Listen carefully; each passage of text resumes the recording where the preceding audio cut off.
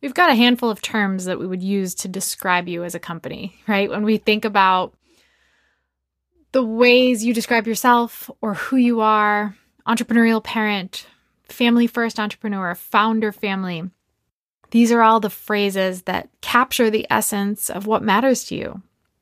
You're not just an entrepreneur. You're not just a parent. You're this beautiful combination of the two. You're our tribe. And we put a little definition together to just continue to paint the picture of what that means. So a founder family to us means and captures the entrepreneurs who have successfully integrated their family and business into one powerful mission in life together. And it results in fulfillment and freedom and legacy. And we're raising luminaries, the people who will go on to inspire and influence others and who are prominent in their sphere. And in many ways, we're raising ourselves up to be luminaries as well. Is that you, or who you aspire to be at least? Today's episode is going to give you a few key shifts to becoming and working towards being that family first entrepreneur, because it's all about being a work in progress, right? And it's in the little decisions we make, those small 20-minute increments of our day that lead to the big picture, vision, and legacy that we're craving, that we're creating in our minds. Let's raise them up right. Let's talk about this today. You're listening to the Luminary Leadership Podcast, where we elevate successful entrepreneurs into powerful leaders doing work that really matters. And this episode is dedicated to raising luminaries. If you listen to this show, you already know that it's not about you anymore. As a leader, a real luminary, you're here to deeply impact others. I feel it too. I'm your host, Elizabeth Hartke, a business leadership strategist and mom who's passionate about raising up that next generation of leaders. Looking at my 3 kiddos, I realized that I wanted to do entrepreneurship differently for them. Society is failing the next generation, and once a week on this show, we're doing something to change that. Whether you're a parent with your own little luminary or you want to heed the call of impacting those trailing you, this short but sweet episode will give you guidance and inspiration you can bring around your dinner table or into your community. You want to create your legacy? Here's where you start. Let's raise them up right.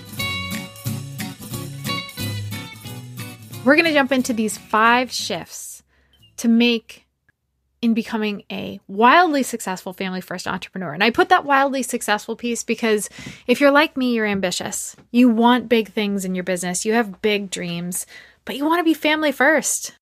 You want to find a way to have that success while still honoring what matters most. Shift number 1 is going from having these sometimes well-meaning but still insane expectations that we place on our kids to helping them understand growth happens in a trusted place where mistakes are welcome and they're really seen as opportunities to stretch into who we're called to be. Imagine the gift that could be for your child. I just had a conversation with my son today, and he got a new book, and he didn't want to read the book because he said, I don't know that book yet, and I'm afraid I'm going to make too many mistakes. Like, I won't know how to read those words because it's too advanced for me. And I said, hold up. You were so excited to get this book, and you're going to limit your opportunity to read something you were really excited about because you're afraid of making a mistake in a safe place with your mom. I said, you know where you get that? You get that from me. I don't like doing things if I don't think I'm going to be good at them. I don't go golfing because I know I suck unless I get to drive the cart and drink the beer because I'm very good at both of those things. But I don't want to stand up in front of people and take a swing and whiff at the ball. And it's something I've been working on since I became aware of it in my adult life. But he, as a 7-year-old, is already starting to put that pressure and that expectation on himself that he can't make mistakes. So really teaching him to stretch and grow. And we had a great conversation about it. He ended up reading the book, did excellent. It was a very funny book, and he laughed his way through it. And he was like, Mom, that wasn't so bad. And I said, you know what though, bud? Even if you had struggled with it, what's the worst case scenario? It's like helping them paint a picture of the fact that even if a mistake happens, it's not going to be catastrophic. And you've got people in your corner to help you through it. So think about what this looks like in your day-to-day. celebrating things like hard work and integrity and serving others and calling attention to the values and the character traits instead of just the results. We really acknowledged after he read that just the fact that he did it. He faced the fear. Even if it was a silly fear, it was still a big one to him. And we really called out the fact that he did it. It wasn't even about, oh, you did it without a lot of mistakes. It was, you did the thing that you were afraid of. That's awesome. The second shift is going from telling them what to do to modeling it. To raise a leader, we need to be leaders. And these lessons in life are caught, not taught. That is something that not too long ago, my uncle got up. He was being recognized in his city for his good works. And he stood up there and he said, I'd love to take credit for the hours that I've put in or the time I've spent or the heart I have for this city. But this is exactly what was modeled for me. There's a reason my father was standing up here 50 years ago receiving the same award. These kind of things are caught, not taught. And it's true. Sometimes I think we can tell them everything they need to be and do, but not be in full awareness of how we're choosing to live. We have our family values up on the wall, and then we also have them very well defined based on us. And our kids will call us out. It's like, wait a minute, that's not in integrity. That's not what you said you were going to do. And it's like, it's really hard.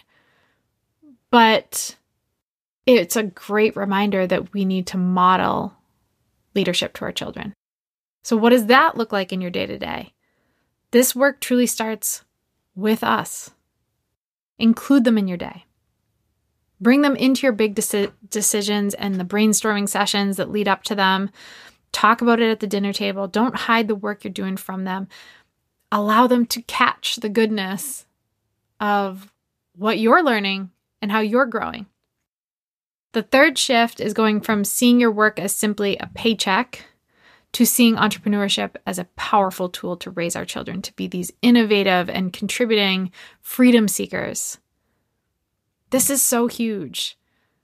We start our businesses super excited, with a great vision, with a great passion, but then we get into the rut and on the hamster wheel, and it's like, we just have to make money. We just have to grow the team. We just have to launch these offers, and it just becomes this stressor and this hamster wheel, and that's what our kids witness.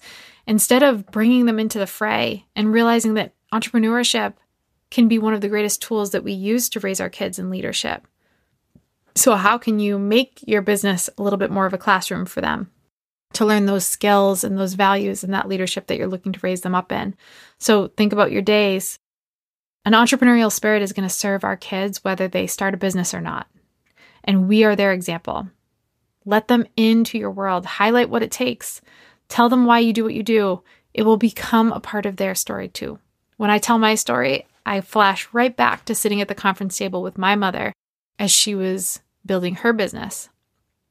The fourth shift is going from feeling that societal pressure and conforming to the norm to having the courage to break the rules, to pave your own way as a family in pursuit of the mission that's been placed on your hearts together. This is so huge. We are bombarded day in and day out with other people's opinions, with the ways of the world, and it's not necessarily in integrity with who we're called to be. And if you don't have your vision and mission as a family, it's a lot easier to be swayed. If you're not rooted in your values and everybody is a contributing member of that family working towards that mission in alignment with those values, it's a lot easier for people to fall off track. So when you think about your days, what could this look like? Maybe it's saying no to that additional extracurricular activity. Maybe it's homeschooling. That was a big one for us. It was like, man, kids are just not going to get, our kids are not going to get the values and the time and the raising that we want them steeped in at school. So we're going to do it ourselves. We're going to move it around. We're going to figure it out. It's not going to be pretty, but we're going to do it ourselves. Maybe it's being that parent that says no to your kid having a phone when everybody else has one. Maybe it's not stressing out about making the top team at school or getting straight A's or whatever pressures your kids might be feeling. The key here is to know what you stand for as a family and make decisions based on those values and stand firm together, even when it's hard. And the final shift is going from feeling split in two and overwhelmed to bringing the same level of intention to your home as you do your work. That's a rough ask for a lot of us go-getters, right? We want to just hard charge towards our goals, and we'll figure it out, and it's just a busy season, and once we get to X, we'll finally be able to do Y. But that's not how you become a founder family. That's not how you become a family-first entrepreneur. That's not even how you find success. So what does this look like in your day? Well, success is found when business and family can live in harmony. It's not perfect balance. There are definitely seasons, but they're intentional. Our values of integrity and possibility and generosity and work ethic and love, they're reflected through our callings of entrepreneurship and in our home. We're not two separate people, and therefore we shouldn't separate our work and home life, but join them together because they're a gift to our family, they're a gift to our children, they're a gift to us. And that takes that pressure of being split in two. It allows that integration to come in and to rise above the overwhelm and to choose something other than overwhelm. But there's a lot more to that process. And it's a transformation I've had to walk through with my husband. Then I've walked many of my clients through of that feeling of overwhelm and that pain of feeling frazzled.